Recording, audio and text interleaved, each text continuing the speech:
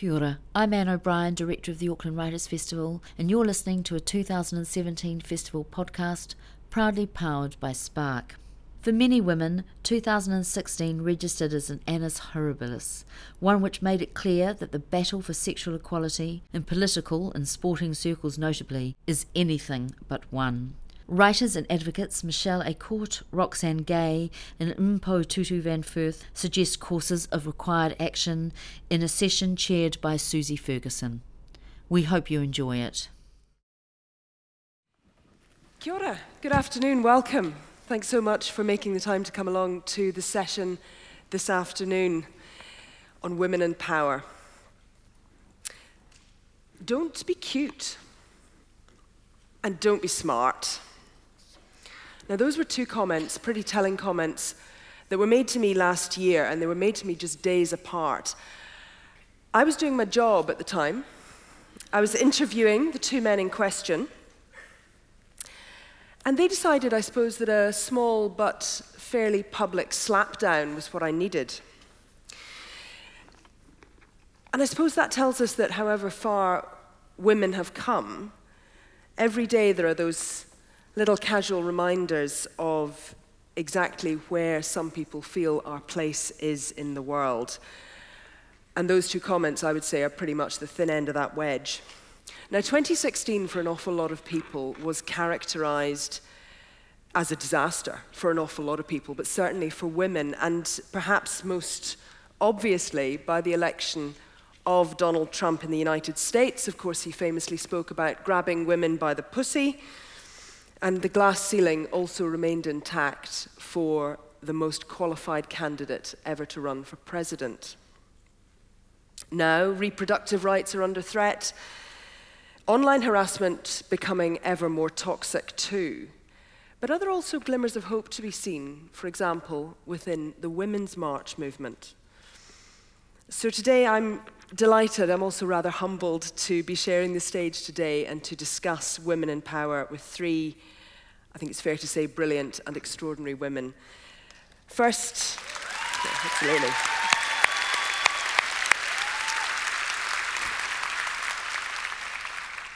First we have Roxane Gay. Now she's of course best known for Bad Feminist.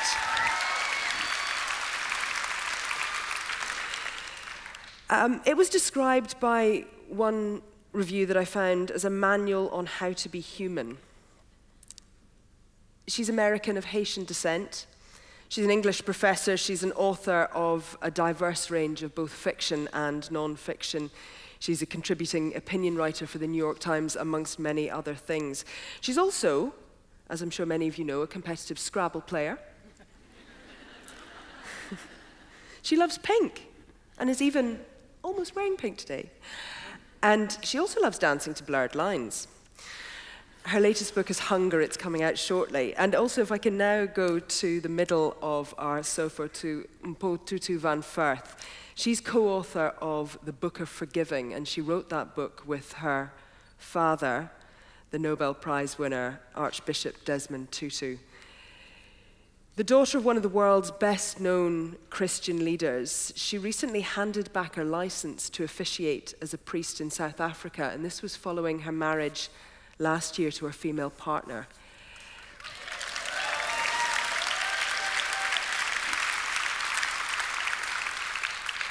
And we have to acknowledge Platinum patrons Francis and Bill Bell for Mpho's visit to New Zealand. A very big thank you to the patrons there.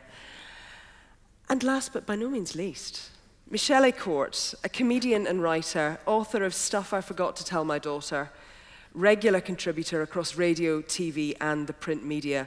Michelle also appears on the monthly podcast On the Rag. She's also chair of the Aunties Board, and that is the recently established charity. Yay, shout out to the Aunties over there. This is the recently established charity. For those of you who don't know it, it gives practical help to women and to their children. I'm Susie Ferguson. For the next hour, welcome aboard the Power Trip with us. And just as we get started, just a couple of reminders to you all to please turn off your cell phone ringer, and also to say that the Auckland Writers' Festival does indeed love social media, but please consider other people at the event when you're sharing. The hashtag on Twitter is AWF17. And I'm hoping we can take some questions from the floor towards the end of the session. So keep them in mind if you can. Let's get started with Donald Trump. Roxanne, Donald Trump, was his election a disaster for women? It was a disaster for everyone. Honestly, I don't think that there is anyone other than heterosexual, middle-class white men that aren't harmed by Donald Trump. Michelle, you actually picked that he would win. Yeah. I've never been so unhappy about being right about something. I picked he'd win because he's not a classic politician. I think I described it as if you went to see a ballet and somebody got up and stripped in front of the ballet, people would stop watching the classical dance and watch the stripper. So he was kind of like that. He didn't play by the rules. And I'm sorry that I've just given you all an image of him naked. Sorry. It's a beautiful image you've given us. Thank you for that. I suppose you begin to look at Donald Trump, and we increasingly have to look at Donald Trump every day at the moment, it would seem. Is he, Paul, everything you thought he might be, or is he even more? Or less? Yeah, you know, I think that the American public have had this notion that it would be wonderful for a businessman to run the government, and it keeps coming up time and again. And I think that the part of the story that those who elected him missed is that politicians have actually been in public service, and business people are actually in self-service. They got what they voted for. So what, I suppose, specifically does this mean then for women? We're here at a writers' festival. The book that, for various reasons, keeps being referenced to this, I suppose, is Margaret Atwood's The Handmaid's Tale. I know it's recently been made into a TV series as well. But Roxanne, I mean, I suppose, what is your take on the dystopia? Is it emerging? Is it becoming real? Yes and no. I think that it's really easy to point to The Handmaid's Tale and say, this is what's happening, but it's not. And I think it's important that we recognize that it's not, so that when whatever dystopia does happens, we're able to recognize it. But I think we're well on our way. Every day, Donald Trump does something even more macabre that you have to look at and just think, where do you come up with this? And you know, he's a businessman, and everyone thought that was going to be really attractive, but he's actually a bad businessman. And when you have a bad businessman running the country like a bad business, you get exactly what you might expect from that. It's an absolute disaster. But fortunately, I don't think he's going to last. Yeah, but I think also, unfortunately, he may not last, but when you look down the rank of who comes in behind him, it doesn't look much better. No, Yeah, that's what's horrifying. The line of succession is a shit show from the beginning to the end. I live in Indiana, at least part of the time, and Mike Pence was our governor, and under his watch, we saw the largest HIV outbreak, I think, in American history. It's a town full of people that have been decimated by HIV and AIDS because he took away the Clean Needle program.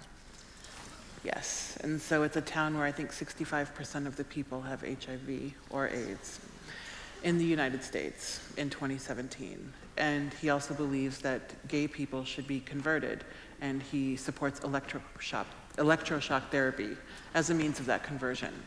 And so that's the next in line. And then after that, it's Paul Ryan, so.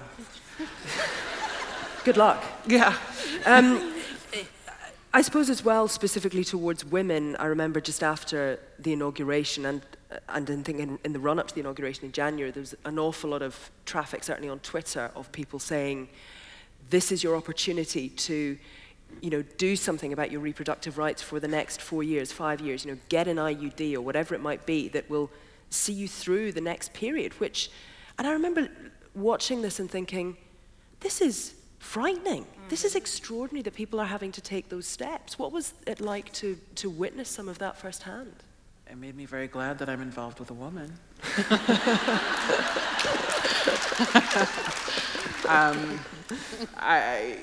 It was horrifying that this is what women are turning to, and that we were preparing for the worst case scenario, particularly because he has one and probably 2 more Supreme Court picks if he lasts 4 to 8 years, which could undo so many things with regards to voting rights, women's rights, the right to abortion, and just the freedom of choice. And it was sad to think that we haven't come far at all, that we're still talking about reproductive freedom, and that women are like locking the area down in terms of fertility, simply because we cannot trust that the government will allow us to control our own bodies. And Michelle, on that sort of score, self-determination around reproductive rights is, to some extent, that's not the whole story, because the other part of this story here too is that glass ceiling did remain intact. Hillary Clinton didn't win. Yeah, and why is the woman, the prospect of a woman with power, so frightening? I have a really weird theory about this that I'm just going to flop out and see if you can. There's a thing that the first powerful person in your life is your mother, and part of becoming an adult is that you become independent of her. And it's my feeling that some people who are perhaps what I would call less evolved can, from that moment on, never quite cope with having a woman in charge of them. And I mean, things like Rush Limbaugh saying during the election process, how could the American public watch a woman get older day by day right before their very eyes? It's just the most extraordinary thing to say. That's what we do. That's what humans do. We get older, right? So there's just tremendous kickback. I mean, in my job, I feel really lucky because when I'm doing stand-up comedy, I'm the only person in the room that's supposed to talk and have all the ideas. And I can't think of anywhere else in the world where women get to do that. Yeah. And so then, does that mean that we have a problem with the picture of what a powerful woman looks like, Mpho? I mean, why do we have a problem with that? No, I don't know why we have a problem with that. I really don't. But I think maybe it's a moment for a slight flip, which is, okay, we've seen what the disaster is, and what then is the opportunity that the disaster offers us. What is the lesson that we can draw out of this in order to move forward? It's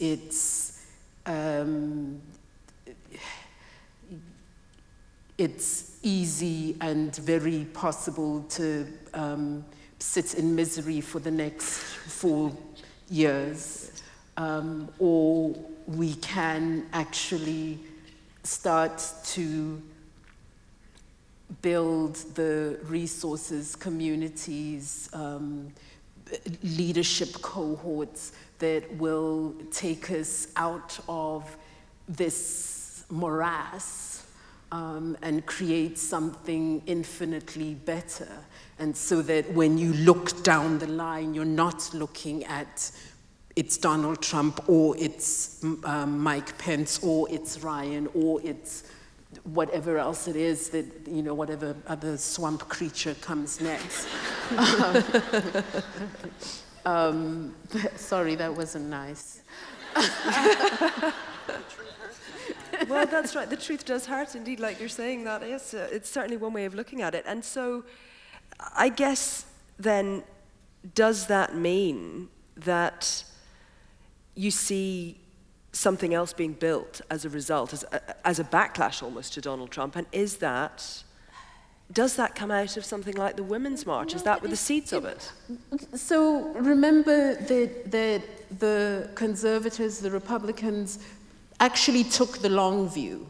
That this wasn't an overnight, it wasn't a one-time event or an overnight success. There are actually years of building constituency and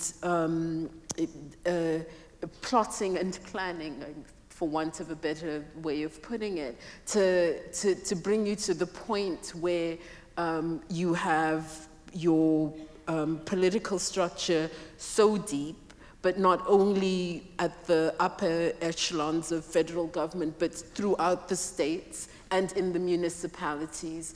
And those of us on the progressive end of things have had the luxury of kind of sitting back and saying, well, we have Obama. Okay, we have Obama, but then who did we have after him? And who else was there for us to look at? And that's the thing that we're tasked with now, is get off our pity party and move on to creating a sustained and sustainable answer. Roxanne, on that score, the reaction to Donald Trump, the day after the inauguration, there was the huge Women's March. That, though, didn't quite solve the picture for you. Why was that? Well, I mean, I think a march is always a symbolic gesture. It's people saying, we protest this, we stand against everything that Donald Trump represents. But, I think it's the beginning. It's not the end. And so for me, and for I think a lot of women of color, we looked at the Women's March and how outraged people were on the day after the election and thought, we've been marching for years. We've been marching particularly in light of this sort of massacre of Black people by law enforcement, among many other things. And so it's a starting point, and I don't know that a lot of people involved in the march really understood that. But I agree absolutely that, one of the travesties of the 2016 election, and I loved Hillary Clinton, I still do, and I was really excited about her candidacy, but she was the only viable candidate that the Democrats could put forward. How is that possible while the Republicans had 18 idiots who were all like, I can run the country? I mean, Jesus. Donald Trump has never run anything in his life but his own mouth, and he woke up one day and thought, I'm going to be president, and sure enough. I mean, God, give me the confidence of a mediocre white man.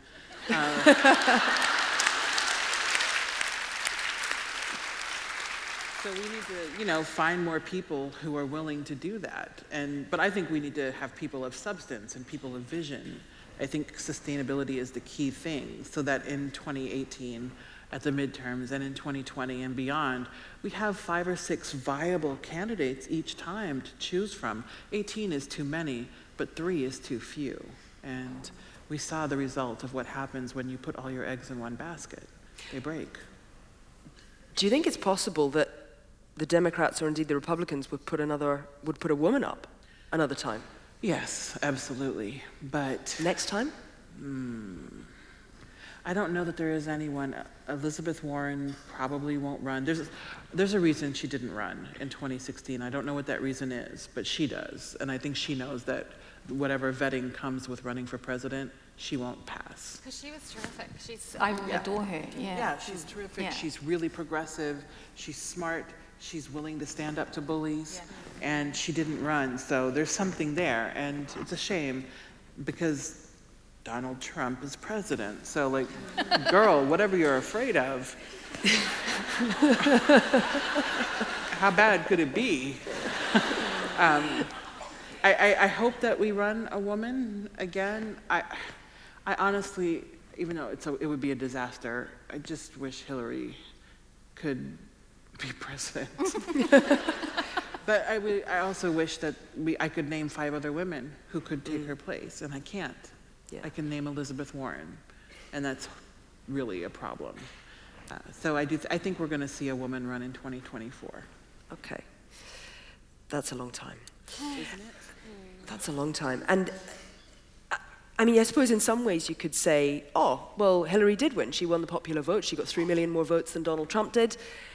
But are we, Michelle, do you think, in a more general sense, not just the American elections, are we still stuck with that notion that a woman with power is just a bitch? Yeah. We don't know what it looks like, and even when we're staring at it, we don't seem to quite understand it. I mean, I've been furious every Monday morning listening to national radio, the political chat on Mondays with, I can say Matthew Hooton, can't I? Yeah. Just week after week after week, having a crack at Jacinda Ardern, who is she's the deputy leader of the Labour Party here, and describing her as campaigning on her looks. And the fact is she's an extremely intelligent, articulate, strong woman who does a lot of work, who also happens to be very attractive. But he will diminish the work and say that she's just...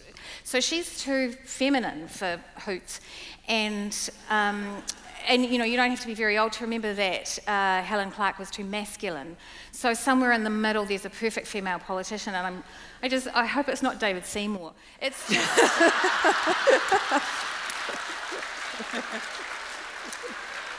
So we're weird about how women are supposed to look, sound, their age, their height, their weight, their voice is too light, their vocal fry. You know, we've got to stop it. Yes. If I can talk a little bit about the cascade from Trump, if you like. Did he embolden, enable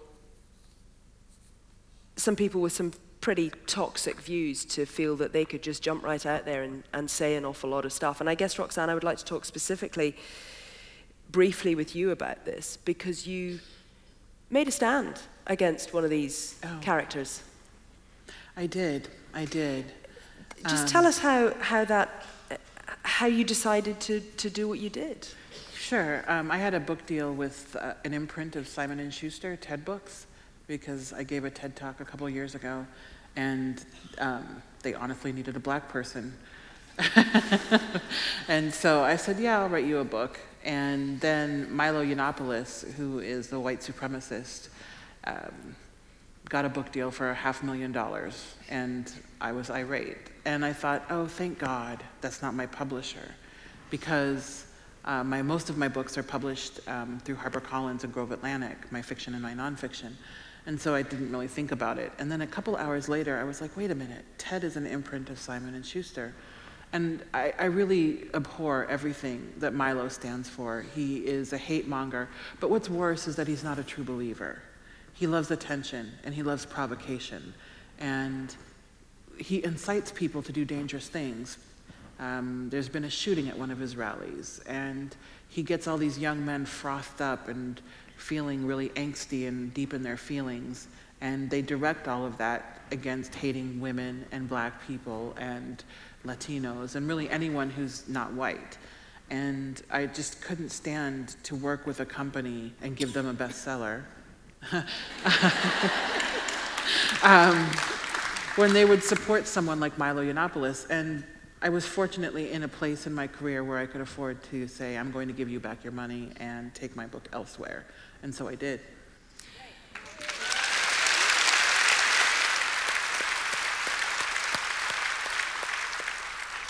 But you got to that point, you said, I'm not doing this no more, walk away, but, and I know you've written about this, what do you then say, or what does it say about the publisher themselves? I think it shows that they're willing to make money at any price. They don't care what it costs them. The good news is that a few weeks later, they ended up canceling Milo's book deal, which I thought was great, because finally enough public pressure mounted, because Milo came out and said some things. There was some video that emerged where he said some things basically supporting pedophilia. And I know, this guy's a train wreck. And he's an abuse victim, and so I actually ended up having some empathy for him because he's just clearly damaged in some fundamental ways and needs some therapy. But I was so disgusted with Simon & Schuster's decision. So many publishers did get the proposal, and they looked at it and were like, wow, no, not us. Like even HarperCollins, which is owned by Rupert Murdoch, was like, no, this is a bridge too far. And I say that because they're my publisher, but I'm fine, I don't care. And that Simon & Schuster looked at Milo and was like, yeah, this is a good person to get into bed with. I couldn't live with that. I really couldn't. I would rather trash my career. I have a day job, I teach, so I was like, whatever, you can't hurt me, really. And I feel really good about that decision. The backlash sucked, but whatever. Yeah, the backlash, we may end up talking about that a little bit later on, but I suppose standing your ground, standing up for what you believe in, potentially in the face of adversity, is something, Mpho, that you will have seen, that you will have lived, that is something that is, I guess, pretty much part of your DNA. I come by it honestly, yeah. But I think that I guess my experience was with my parents. It wasn't, you didn't think about it. This is how you do life. This is the way you live life. That you live as you believe, and I thought that was how everybody did life, and so that was the train I was born onto. Difficult, though, in the face of adversity, whatever kind that may be, whether it's something that directly, if it's financial, potentially, if you could lose your job, you could lose your home, it can be a hard thing to be able to stand there and do, especially if you have other people who are relying on you. Yes. But what I have also found is that when you stand up, you're seldom standing alone, and that sometimes you're just being a voice for people who have been ignored, who have been shouting for years and have been absolutely ignored. For instance, when Marceline and I got married, my daughter told me, you are trending on Twitter. Whatever that means, apparently it's a wonderful thing that, but that was because I married Marceline. There are people all over the world, every day, making the choice to love who they love, to claim what that means, to be at whatever risk that puts them at. And I mean risk, real, this is violence and death, not just people are going to say horrible things to you, as painful and as wrenching as it is to have people say horrible things to you. Blood and death is a step further. And so I was absolutely willing to use the platform that I had been given because I had been given a platform. But that doesn't make me a hero. That just means that the oceans of people who have been screaming about this for years get heard. Yeah.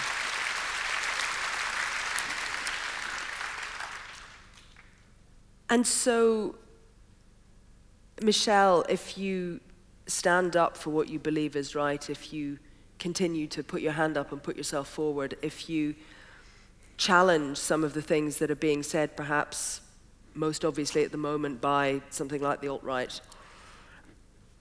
Is the problem with some of that that can also encourage it and it can feed it?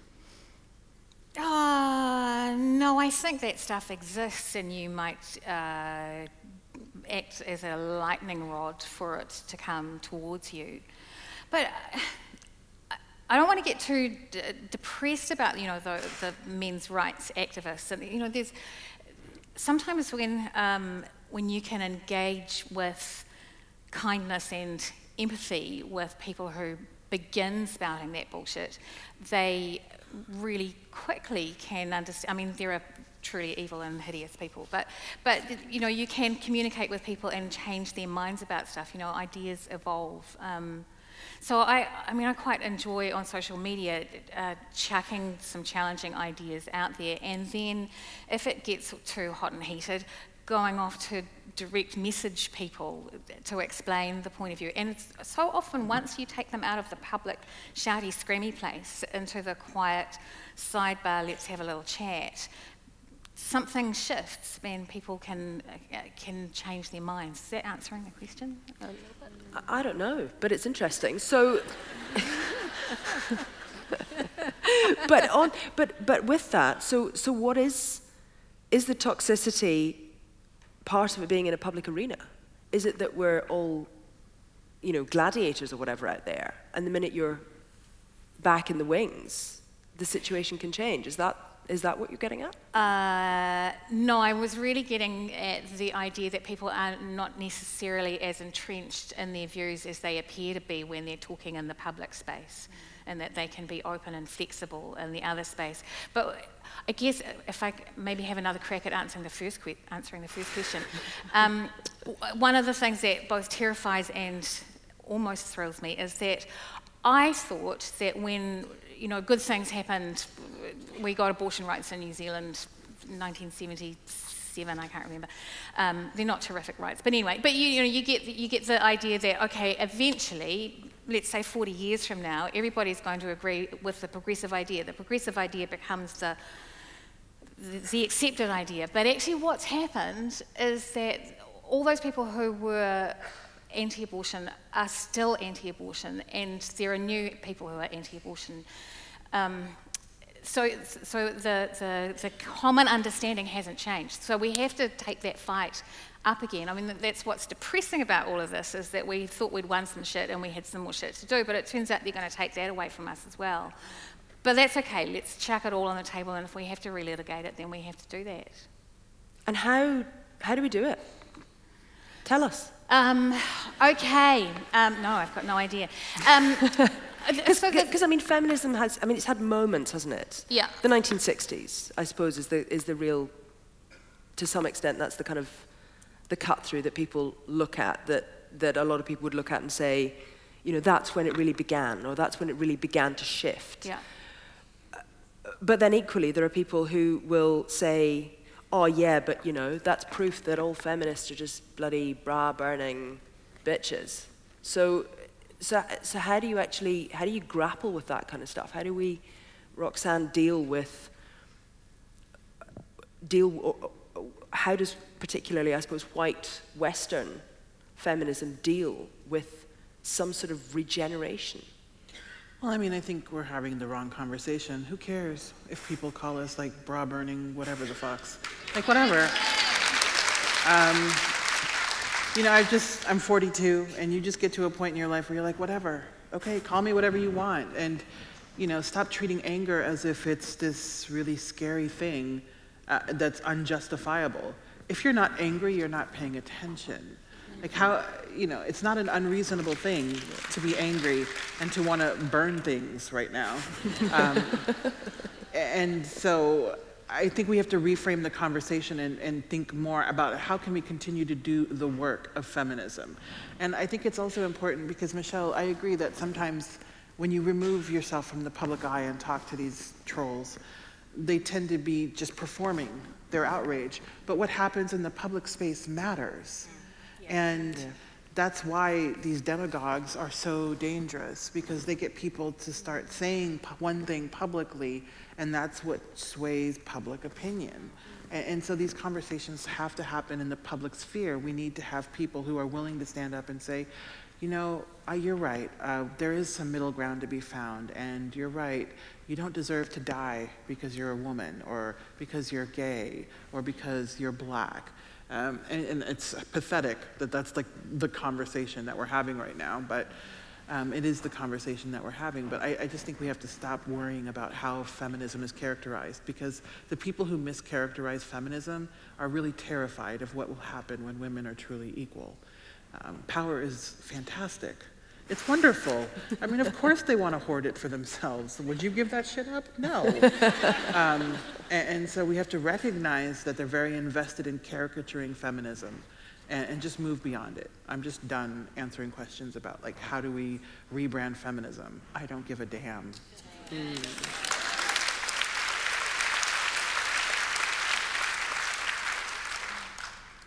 Why do you think, though, Michelle, maybe I'll come to you with this. Why do you think, though, that people kind of resile from the word? They don't want to call themselves feminists. I don't know. I don't understand that. I do understand that for a period of my life, I stopped openly calling myself a feminist. And partly, I've tried to understand that about myself, because I was openly feminist from birth. And, you know, in my teens, 20s, 30s. And then I think I was trying to Trojan horse feminism through the work that I was doing, writing and doing stand-up. If I didn't call myself a feminist, but talked about my feminist ideas without calling them feminist ideas, then they would cut through. They wouldn't have some effect. And it's bullshit. It doesn't work that way. They're still feminist ideas, and yeah. So, and I remember about 10 years ago being introduced by an old friend from university at a gig that I was doing as my friend Michelle, she called me a strident feminist, and it felt so good, and so I've continued to describe myself that way since. And so, if it's seen as a threat, Paul, would you think that's a good thing? If the idea of feminism or calling yourself a feminism might be seen by some of your audience, by some of the people who would be meeting you in that space, if they found that a threat, would you see that as a good thing? Yeah, probably. Yeah. But the term is contested, though. Yeah. I think that because of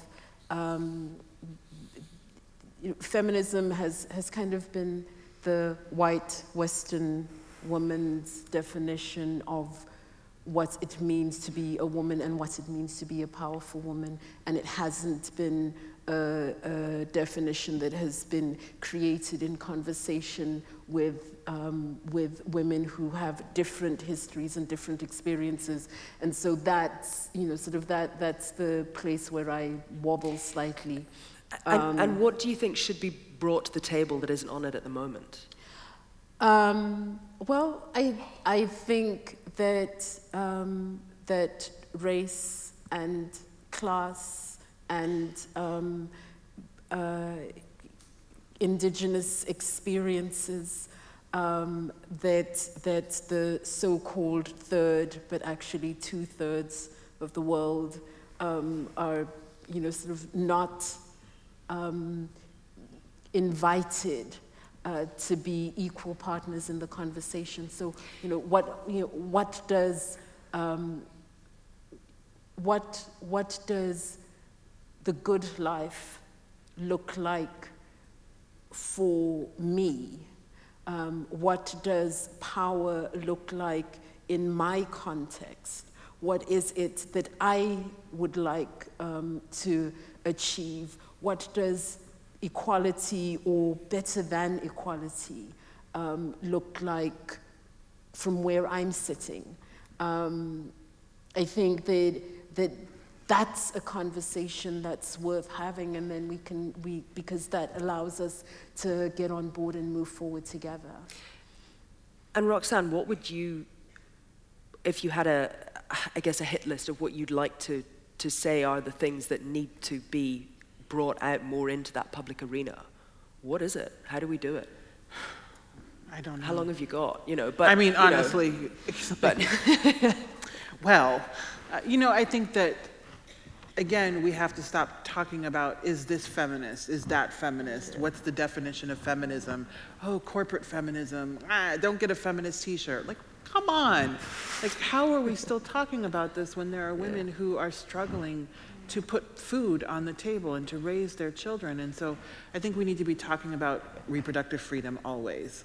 I think we need to be talking about subsidized childcare and ways to support women regardless of the choices they make with regards to raising their children, so that a woman who chooses to stay at home and raise her children has recourse and support, financial support, to be clear, and because it's just so cost prohibitive to raise children.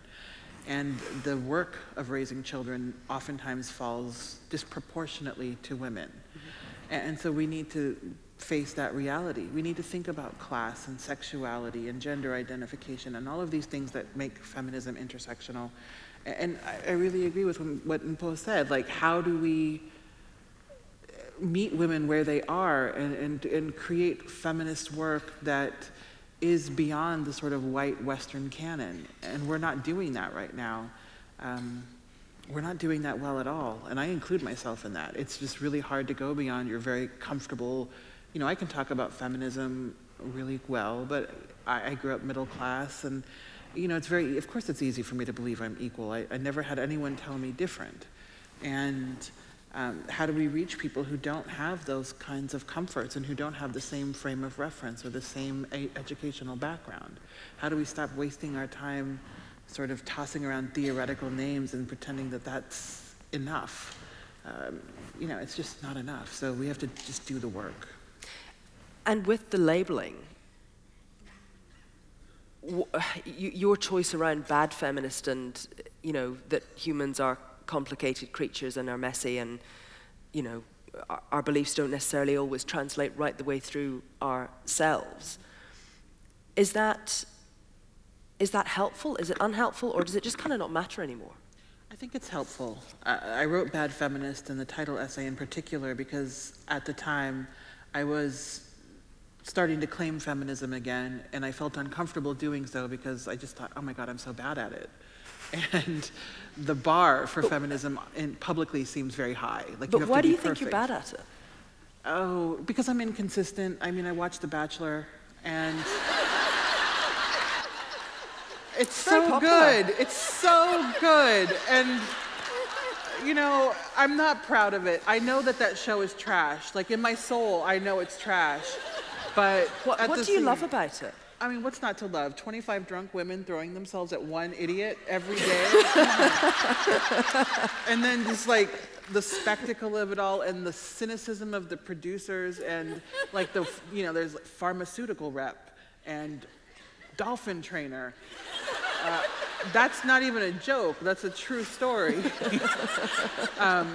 The spectacle of it, and then this fairy tale idea that you can go on helicopter dates and fly to different countries around the world and basically have these really surface, boring conversations with a boring man and fall in love at the end of that. And that's what we all want. I mean, that's the dream, right? Apparently. I have a PhD, but fuck it, I don't need all that. So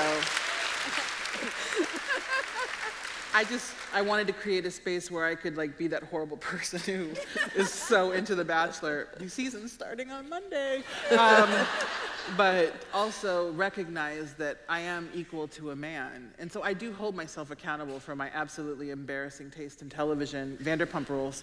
But I think that it's important to say that I deserve a voice in the feminist conversation. And so what I think I did for a lot of women is make it feel more accessible. It's a starting point, though. My book is a starting point. And my thinking has very much evolved since then. And now I know, okay, good. Now that we're having this conversation and we're saying we can all be feminists, where do we go from here?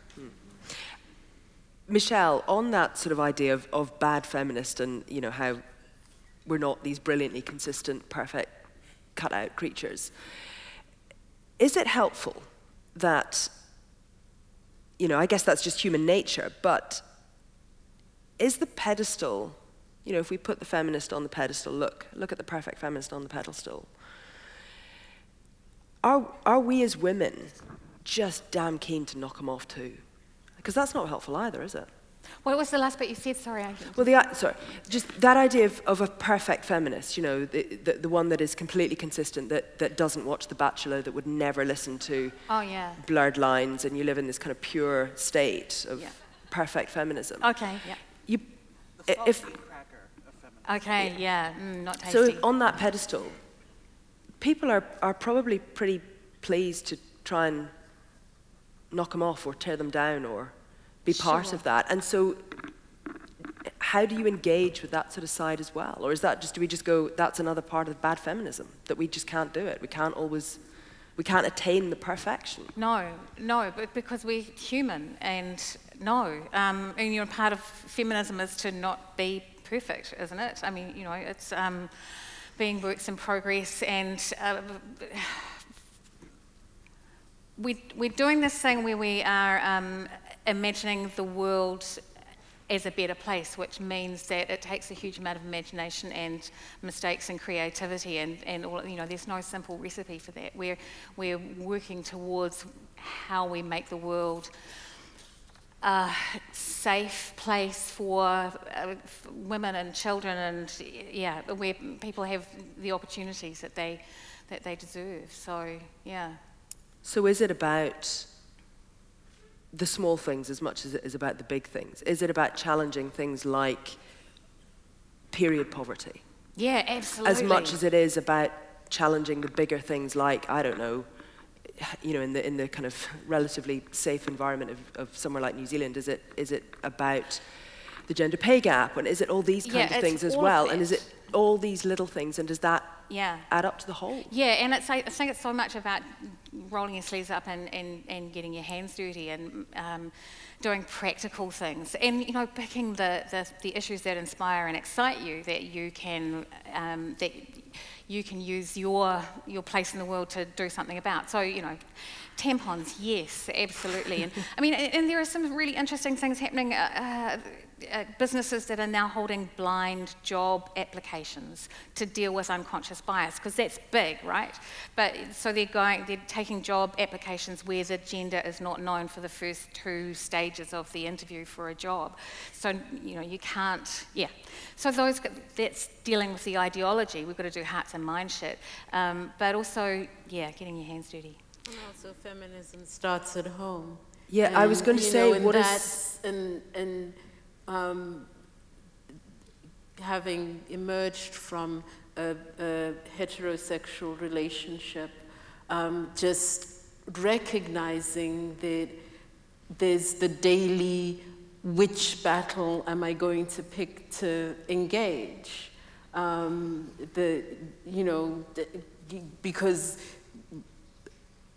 life can just be a constant battlefield, and really is that the goal, that I'm constantly at war in order to be able to create a better life? So I'm not The Bachelor, but sorry, can't do that. No, I understand. I would really like to leave a little bit of time for questions, and I'm desperately looking to see if we have time. I think we do have a little bit of time for questions. Just before we go to that, though, can you pinpoint a moment, I guess, in your life, and I'd love to hear from all of you on this one, where you felt powerful, you felt that you had been able to make that difference, and that you just chipped away a bit more at the patriarchy? Who'd like to jump in first? I need time to think that through. Okay. Was it dealing with Mr. Yiannopoulos for you? I think so. That was definitely a moment where I unequivocally felt powerful, and I felt like I was doing something small but meaningful. And feminism does begin at home. It does begin with what is a small thing you can do in your own life to create change. And I just decided, okay, Roxanne, you talk a lot of shit, and you have to follow that up at some point. And there was no way that my trolls were going to be like, oh, you can take Simon & Schuster's money while criticizing Milo, you know? And so I was like, yeah, I have the conversations with my trolls in my head. That's how pervasive it is. I really did feel powerful, and I felt like, oh, finally I'm doing something. Instead of just talking about it, I was being about it, and that felt good. Actually, oddly enough, the time I felt powerful was in a feeling of utter powerlessness. My then 5-year-old daughter, I had just, you know, I had had an absolute meltdown. I don't know what she had done, but, you know, Mummy Monster had emerged. And I had, you know, sort of shrieked at her and given her what for. And I was kind of, you know, slamming the pots and clunking around the kitchen in that way. And she came into the kitchen and she said to me, "Mummy,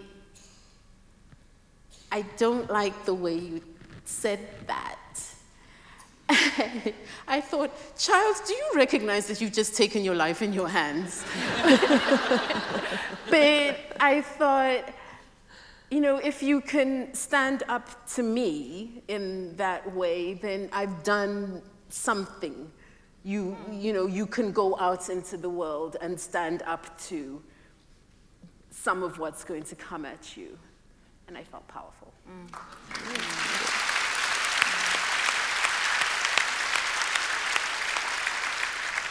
You've had your thinking time. Yeah, I have had, that's great. And good, can't follow either of those. But, well, no, the thing that makes me happy, and is that what powerful is? The thing that makes me feel the most like myself and like I'm doing something useful in the world is the aunties. And I can remember a particular moment. Auntie Jackie is here. Auntie Jackie looks after, over there, and now has a team of people around her who look after women who are in refuge, or before they go to refuge, or when they leave, or just women who need somebody who believes in them and will stay there, stay the course. And we did a fundraising drive for one of the women who had her teeth broken.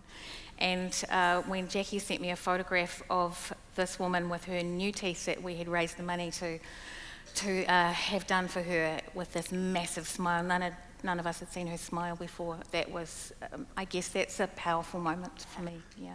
That's a good one.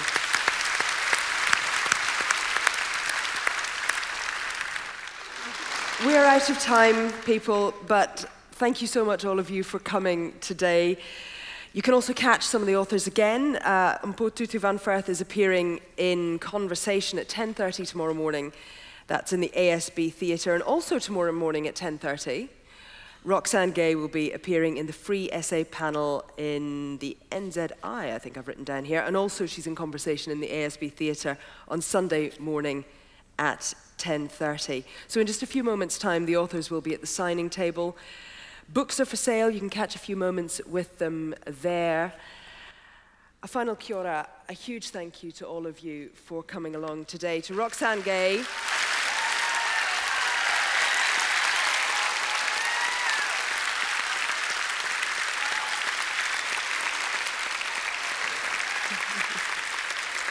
to Mpho Tutu van Furth,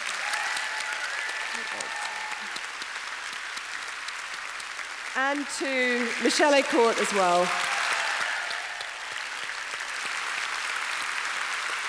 Thank you all for coming. I'm Susie Ferguson. Taki te ano.